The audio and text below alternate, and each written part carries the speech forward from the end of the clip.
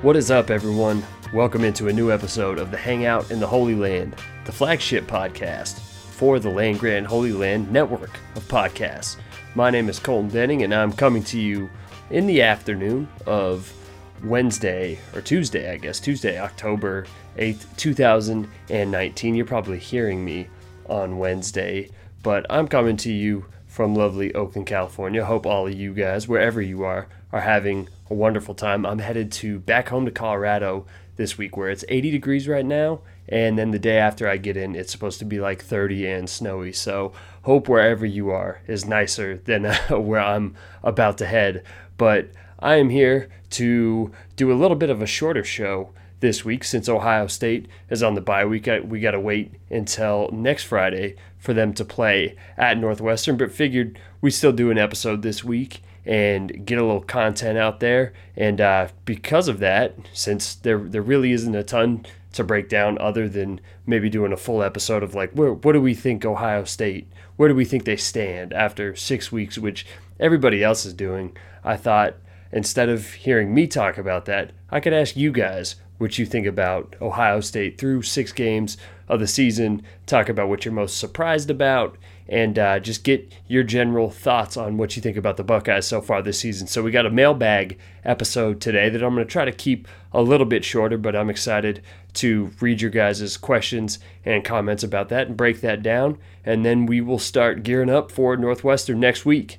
My biggest takeaway from the first 6 Ohio State games, now that I've had a little bit of time to look over the stats and everything, is that I have been calling Justin Fields a freshman for the first 2 months of the season. And he's not a freshman, guys. I'm wrong. I'm really disappointed that somebody didn't point that out to me, because that's bad. That's where I need a co-host. Patrick Mayhorn, where are you, my friend? I need your help here.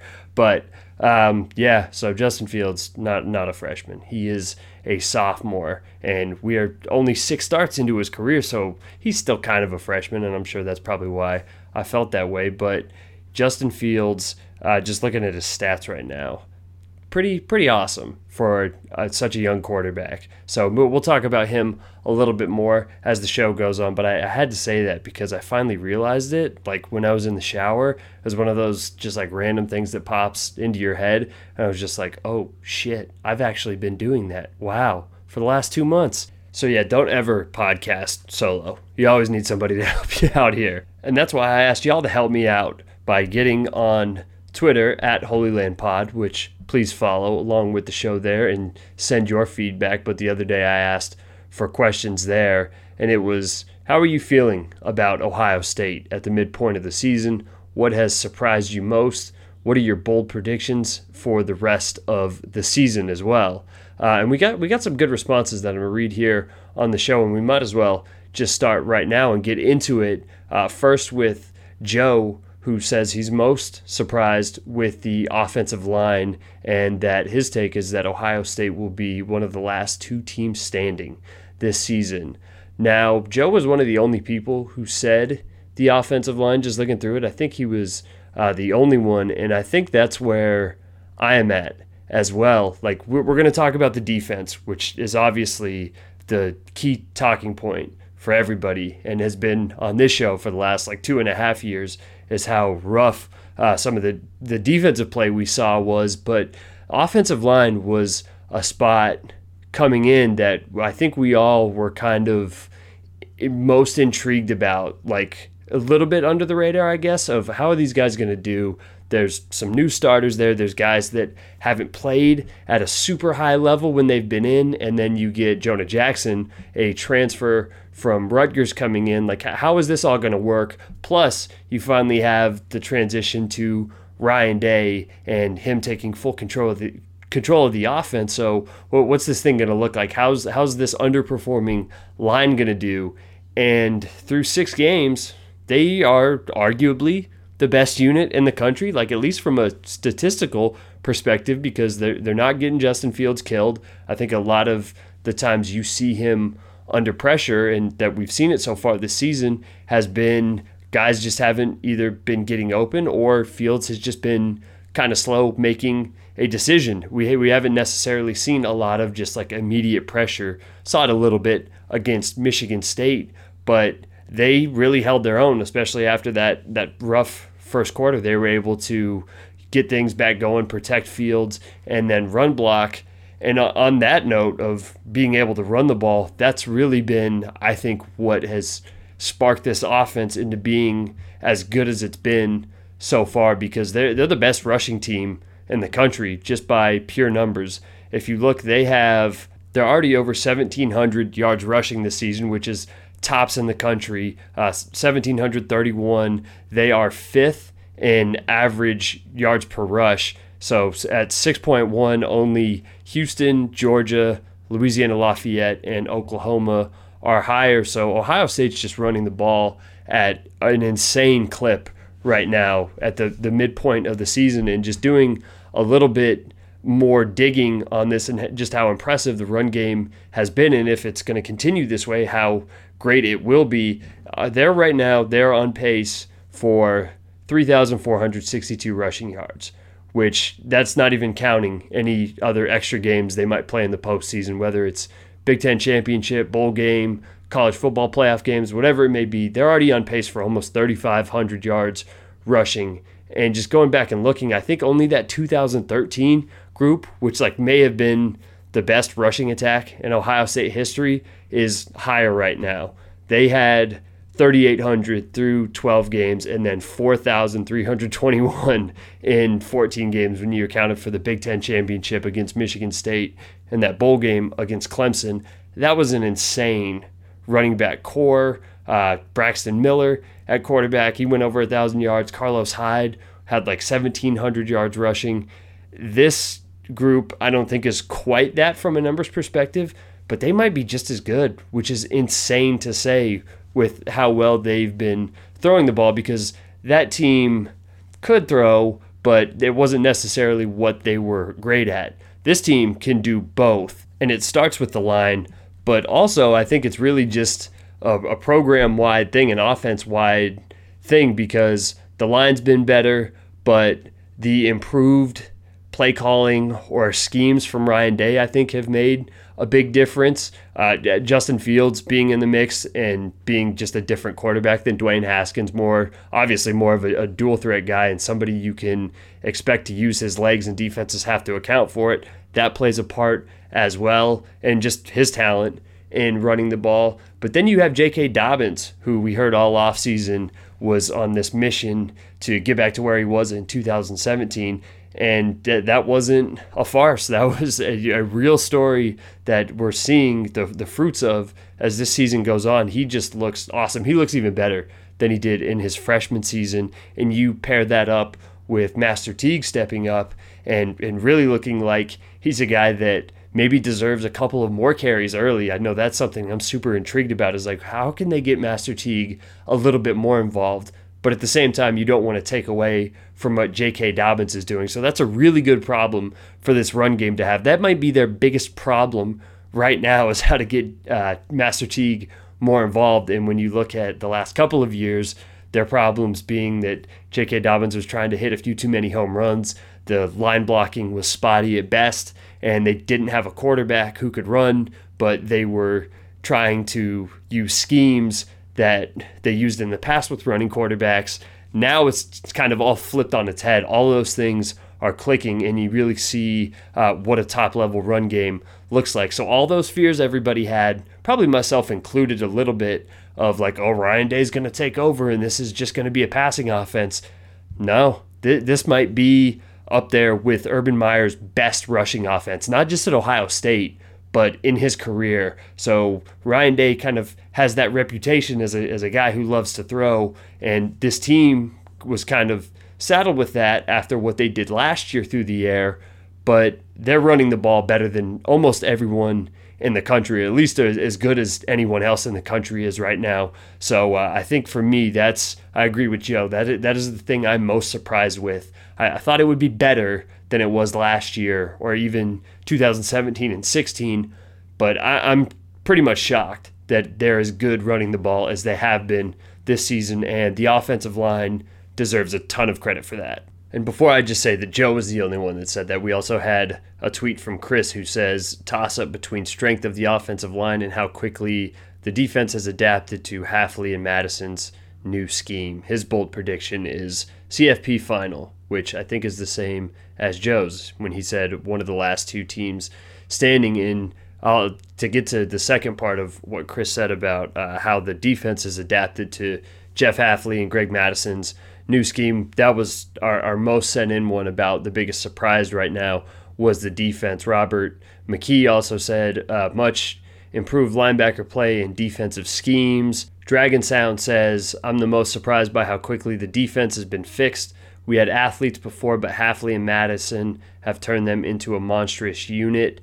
And E also says, I was surprised by the vast improvement on defense from last season. I'm in the same boat about being surprised about the defense, but with a caveat. Like, I didn't expect them to be great this quick. Like, they're third in defensive SP plus right now, only behind Oregon and, Michigan. So Ohio State at third, and they're really not that far behind. They're like a percentage point behind Michigan for second. I didn't expect that through 6 weeks of the season, but like how surprised should we really be that this defense is much better than what they were the past two seasons? Like we knew what the problem was. It was Greg Schiano, and they got rid of the problem, and they brought in two guys in Greg Madison and Jeff Hafley who are smart and realize what works in college football today. And I don't want to discount both of those guys because they've done a great job, and I think that they fit really well in Hafley especially. He's a guy that is not probably going to be at Ohio State very long because he has a great trajectory ahead of him, and he's going to be a defensive coordinator solely by himself, either at this level or in the NFL very soon. So I don't want to just say like Ohio State could have fired Greg Schiano, let Alex Grinch go, and hired any two other defensive coordinators, and they would be as good as they were or as good as they are this year. But I think a lot of it was really just like, hey, let's get rid of the guy who does bad things and bring in two guys who do good things, because we've always known Ohio State had the athletes. Like I never looked at last year's defense outside of you-know-who and you-know-who at linebacker and said like, oh, these guys shouldn't be playing at Ohio State. They don't look like they're very good.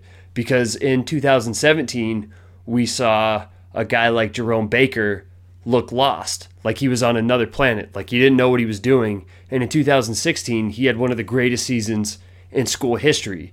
So there was that to go back to of just like, you let go of the bad thing and good things start happening, because there's athletes on the two deep of this roster everywhere defensively. And now you're starting to see guys play to their strengths. You're starting to see Jeff Okudah make interceptions because he can see the ball. He can make plays on the ball. He's one of the best athletes in the country. He's going to be a top 10 pick. You see him having this monstrous season, and you pair that up with what the defensive line already does with Larry Johnson. Now you have a defense that is in full concert. And even the linebackers, Baron Browning especially, he's looked much better in this scheme than what he has in the past. And I'm sure more of that is due to experience. That's not just a new scheme, but he looks rejuvenated and looks like he knows what he's doing. Even Pete Werner looks like he is put into much better positions than he has been in the past. So a lot of that is due to Madison and Hafley, and I think a lot of that is also due to just like they got rid of a couple of bad coaches, and they're finally doing things that fit with their players. So it's surprising that they've been as good as they have been, I think, but it's not shocking that they've been a lot better, because the past two seasons were honestly just unacceptable. Getting back to the offense, Jimmy Woodford says, feeling good. Don't feel like they've played a complete best game yet. I've been surprised by Fields the most. Bold prediction is they continue to get better and run the table to a national title. So you guys are feeling how Ohio State is looking right now, and some of the postseason or college football playoff aspirations that this team has. I think we'll learn a little bit more over the next 2 or 3 weeks about that. And honestly, once we get to November, once this team plays Wisconsin and Penn State, I think we'll really have an idea. But as of right now, it's hard to disagree that they don't look like one of the best teams in the country, if not the best. But to his point on Fields, yeah, what else can you really say about Justin Fields at this point? I know we were all so excited about him when we came in, and if you paid any attention to the recruiting process and what he was in high school, it was easy to just think, this kid's going to be a star. This kid under Ryan Day is just going to get to the next level. And it's not surprising that he's really good. I just think it's surprising that he's been as good as he has been so quickly. Like, did anybody really think that unless you have the most scarlet colored glasses on? It was hard to think that Justin Fields could just come in and be immediately like a Heisman contender, despite the track record for Ryan Day, despite what we know about Justin Fields as a prospect and how highly rated he was, famously above Trevor Lawrence and that recruiting class. Fields has just been amazing. And then, we get to the Michigan State game after 5 games of just tearing up defenses, mostly through the air, but also a little bit on the ground, and showcasing what he can do when they really let him do his thing, running the ball. And then the first quarter against Michigan State happens. And you think, okay, how much of that was just because Ohio State was playing bad opponents, or they could just out-scheme those guys? And then for the rest of the game, there was a couple of mistakes. There was the interception. There was another dropped pass that should have been an interception. There were a couple of high throws early on. There was the fumble late in the game. But that Michigan State defense is nasty. They're going to make a lot of quarterbacks look bad. And Fields didn't even look bad against them. He looked pretty damn good. He was able to right the ship, and the whole offense really was able to right the ship against Michigan State. But I was blown away with his composure and the way that he rebounded. And I know earlier in the season, I kept hammering home the point that, like, everybody wants to talk about his athleticism, but it's the composure and the leadership. We saw that on display against Michigan State, because they could have really been down in the dumps, and that could have been a game that dragged on and could have been close in the fourth quarter, or been a game that Michigan State pulled the upset often because the offense didn't get it going. But they fought through that first quarter, then put up over 500 yards and over 7 yards per play against one of the best defenses in the nation. You don't just do that. You don't just do that with a quarterback making his 6th start in a primetime game with a national audience, with huge implications against a team and a defense that has given you trouble. That's so impressive, and I'm just blown away with everything that Justin Fields brings to the table, whether it's the athleticism, the leadership, the composure, and just his ability to kind of process everything and play quarterback at a super high level at Ohio State, right after Dwayne Haskins and right after JT Barrett. Like, that's the thing none of us are talking about.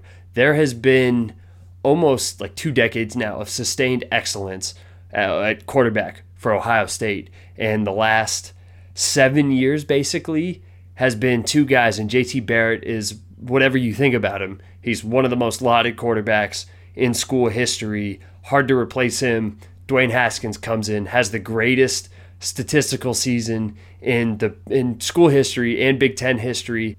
And to have to follow that as a new quarterback who was brought in as a transfer, who'd never started before, and through 6 games you're doing this, that's unbelievable. So Justin Fields, as much as anything too, as much as I want to talk about the offensive line, he is right there.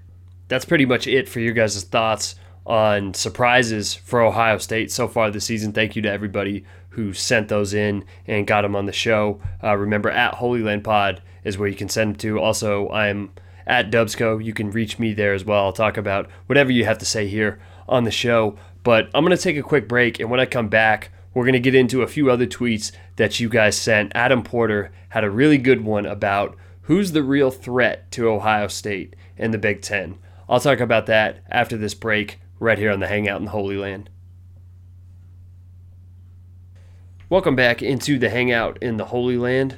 I am taking all of your questions and comments about how Ohio State has looked through 6 games this season, and I think this one is my favorite one so far from Adam Porter. He says, Do you think that the Wisconsin and Penn State games are getting underhyped relative to how dangerous they are? I feel like Ohio State's defense, especially the linebackers, were lucky from Michigan State's unforced errors with errant throws / drops that Penn State and Wisconsin won't make. Yes, I definitely think both of these games are being underhyped, and there's probably a couple of legitimate reasons for that. One, the Wisconsin game, even though it's 2 games from now, still isn't, it's 3 weeks away. And the Penn State game is just so far off in the distance, November 23rd, that all you can really do is be like, oh, well, they play Penn State before Michigan. Maybe Penn State will still be really good at that point. Maybe they'll have a couple losses. We just don't know. So that's one reason both of these games are probably underhyped. And the second one, too, is that, oh, yeah, they're both good teams, but Ohio State gets both at home. So it's easier to just say, okay, Ohio State's rolling through this portion of the schedule. Right now, they look like one of the best teams in the country. Who do they have left? Okay, we know they play Michigan to end the season. It looks like they're going to beat Michigan again. Who else is on here that they could potentially lose to? Your first eyes go to Wisconsin and Penn State, and it looks a lot easier to think Ohio State is going to win those games when they're both at home. You know, if one of them was either at Wisconsin or in Happy Valley, then I think you would probably hear more people talking about like, oh, Wisconsin or Penn State might clip these guys. And I don't, not that it doesn't matter, because you'd obviously rather have Ohio State play both of these games at home, but I don't think Wisconsin or Penn State is going to be super intimidated coming into Ohio Stadium and, you know, going toe-to-toe. But I do think that both of these teams present challenges to Ohio State in different ways, whether it's Wisconsin's run game. You know, I know that for the most part they've done a pretty good job. I keep saying it, still worried about the linebackers. They had a little bit of trouble with Michigan State's running backs in space. And if you have trouble with Michigan State's running game in space, then you're going to have trouble with Jonathan Taylor in space. So I don't think that's going to be a walk in the park by any measure. And Wisconsin's one of those games where, like, we know Ohio State is more talented than them every single season, but it doesn't matter because they just play so disciplined, so sound on both sides of the ball. We know that defense is really good. Their offensive line is young, but they've continued to get better. They look like they're one of the best lines in the country, and so they're going to have to match up with that. That's going to present its own challenge. And just given what we know about the series history between these two, that game's probably going to be close. Penn State, also, usually a close game. Last two have been just nuts. Last three, really, going back to 2016, have just been crazy games. Penn State is the one team, I think, left on the schedule where if you hear people talk about, like, how are you going to beat Ohio State, who's left, even more so than Michigan, Penn State has the athletes on both sides of the ball. Whether it's on defense, they're 16th in SP+. They got one of the best young linebackers in the country in Micah Parsons. And then offensively, more so than any other team on the schedule, they have athletes out wide to give Ohio State fits. KJ Hamler is the first guy. Sean Clifford has played really well in his first year as starting quarterback there, and they have some really good young running backs, whether it's Journey Brown, Noah Kane. They have guys that they will give the ball and rotate in and that can just go out and make plays. So that's really the one game where Ohio State can't just roll out and out-athlete Penn State. It's probably going to be another close game. It's in a tough spot before that Michigan game. And, you know, I'm very interested to watch Penn State more closely in the next couple of weeks because they haven't played the greatest schedule. They played Pittsburgh, and that game was a little weird. But other than that, they played Purdue, Maryland, Buffalo, and Idaho.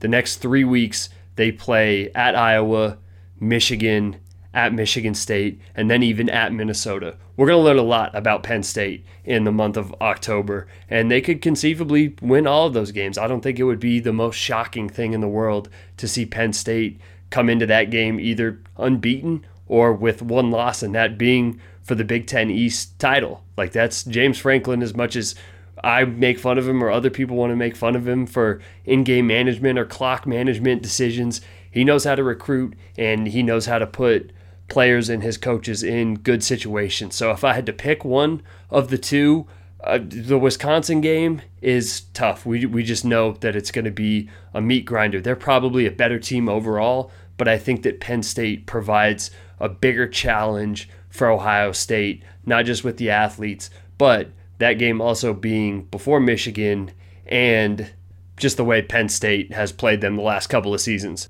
Thanks to Adam Porter for that tweet. That was a good one that I feel like we could really do our own episode about through this bye week, is just talking about what's left on Ohio State's schedule, who poses the biggest threat. But it's clearly those teams and whoever you want to pick. I don't think you can go wrong with either one of them. The last tweet I will get to here and then wrap up today's show is from David Neild, who says, "I don't want to overreact, but we're definitely going to perform back-to-back shutouts of Bama and Clemson in the playoffs, and then the playoff committee will be so impressed they'll hand us 2 CFP trophies." You know what, David? I would just be happy if Ohio State scored 3 points against Clemson after what happened last time. That would be an improvement over what we saw against Clemson in the last college football playoff. So hopefully they get that chance. I really want to see Ohio State play either Alabama or Clemson this season to see where they match up, because we haven't gotten to see it since 2014. That's really been one of the shames about watching Clemson on this rise, is other than playing them in 2016, Ohio State's just been out of the playoffs. And as much as we want to say and laud about how good they've been and how few games they've lost and how much talent they've put into the NFL, the last two teams standing almost every year since Ohio State won the national championship have been Clemson and Alabama. And Clemson, honestly, they took the spot that we all kind of thought Ohio State was going to take after they won that national championship. And I hope we get to see that again and see a better performance. So still a long time until then, but Ohio State is definitely on the right track. Thanks to all you guys for sending in your tweets and your comments. You can do so all season. Just reach out to us at Holy Land Pod. I am also at Dubsco.